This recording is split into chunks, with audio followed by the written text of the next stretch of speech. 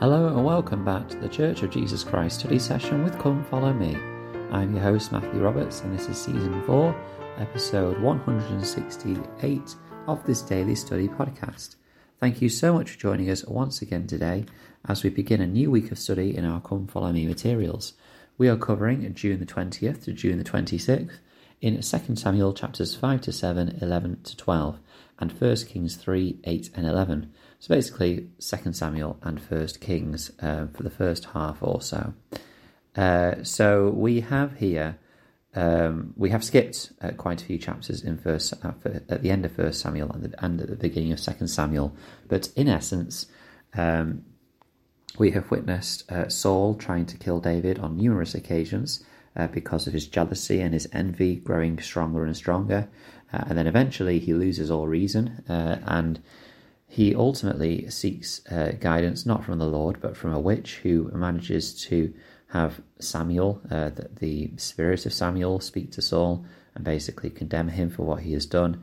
And he is told that he will die in battle with his son Jonathan. Jonathan, of course, being an excellent example of righteousness and faithfulness, who will be blessed, and that is what happens. David is sorrowed because of this, despite the actions of Saul, again showing his compassion and his love and mercy for Saul. But he ultimately becomes king of the king of Israel, which is something which hasn't happened up till now, of course. We know that Israel has been split into its tribes and various groups of its tribes, but he unites Israel in 2 Samuel chapter 5. And they manage to capture Jerusalem, which, as we know, will become ultimately the capital city of the Kingdom of Israel. But we're going to begin in 2 Samuel, as the Come Follow Me manual states, in chapter 5, and we're going to look at how David, at this point, is seeking the Lord's direction.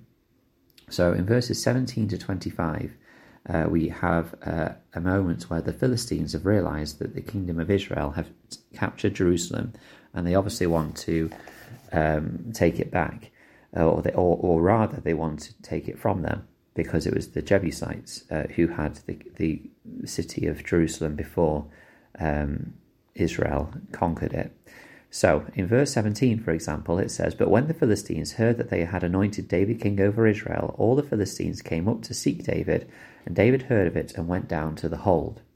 So, it's more the fact that they want to capture David, to be honest. So, in verse 19, David says to the Lord, "Shall I go up to the Philistines? Wilt thou deliver them into mine hand?" And the Lord said unto David, "Go up, for I will doubtless deliver the Philistines into thine hand." So, he does this, he follows the direction, and they are successful. And then, in verse 22, the Philistines came again.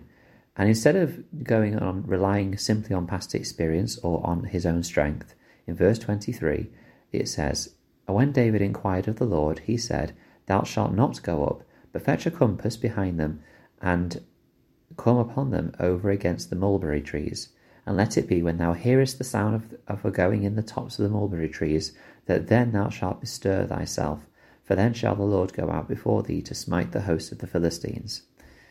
So this is interesting here, because it could have been very straightforward for David to see the Philistines coming again and saying, well, the Lord has delivered them once before, so I'm going to presume that he's going to deliver them once again. But instead, the Lord tells him to not do that.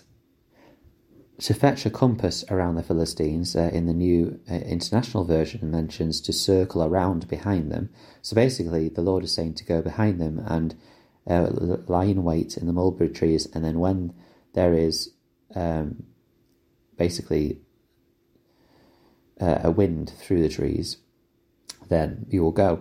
So we see this is all illustrating the point that David is still very much focused on receiving direction from the Lord. And of course, we perhaps should not ask for the Lord's direction on every decision we make every day.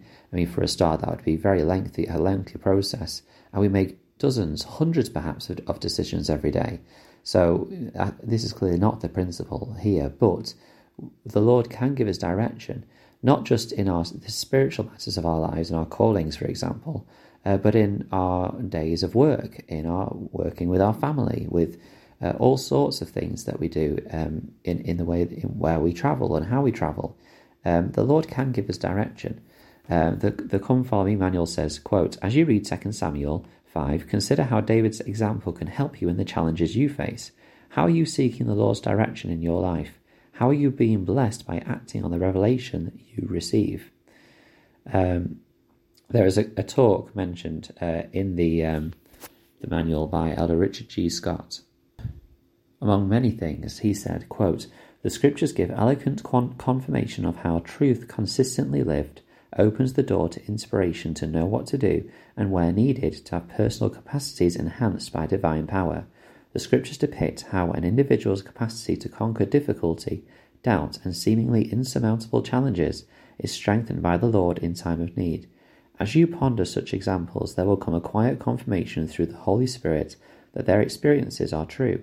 You will come to know that similar help is available to you." Close quote.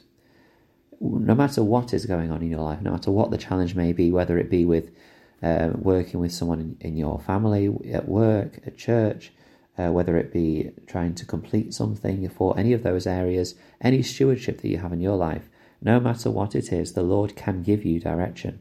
And I think that sometimes we just forget that, perhaps in particular in our world of work, but in other areas as well, when we are so focused on our day-to-day living, that we forget that the Lord can give us that strength and direction. The Come Follow Me manual then skips ahead to chapter 7, but I am going to touch briefly on chapter 6, where we have an occasion where an individual called Uzzah puts forth his hand to the Ark of the Covenant, for the oxen had shook it. Just very briefly, what happens here is that this individual straightens the ark as it stumbles, and the anger of the Lord is kindled against him, and he is smitten there, and he died by the ark of God. Now, again, these stories sometimes in the Old Testament do worry us and concern us about the way the Lord works with his children. For example, we may be concerned that he is a very strict God here and a very angry God for smiting an individual who put forward his hand. But what we need to understand here is that there is, first of all, context that we don't have. We don't know the intentions of Uzzah. It may be that he was trying to do something that could have been easily done by someone who was appointed and set apart to hold the Ark of God, the Ark of the Covenant. We don't know if there was warning by the Lord to Uzzah, but he still did it anyway. But what we are clear on here is that there is authority, that there is priesthood authority that needs to carry out certain actions, that we can't just take things upon ourselves. And this was similar with Saul, if you remember, when he decided to sacrifice or make sacrifices when he did not have the authority to do so, taking that upon himself because he had the mindset that he was the king, so he would be able to do it. In any case, we have this as a reminder about the importance of the authorized individuals working for the Lord in any capacity in his kingdom. But in chapter 7, we move into this discussion, interestingly again, about appointed individuals completing certain tasks. And interestingly, it's a task which, at first you would think is a wonderful thing to do. David offers to build a house of the Lord, and this is where we see a temple first being spoken about, now that the children of Israel have settled in this capital city of Jerusalem. So we'll talk more about that tomorrow, and what we learn from this in this occasion here. Thank you so much for listening today. Hope you've enjoyed this study, and please do share with us what you've studied and your thoughts on our study on our Facebook group, Church of Jesus Christ Study Session with Come Follow Me, and you can email ldsstudysession@gmail.com. Thank you very much for your time, and until we meet again.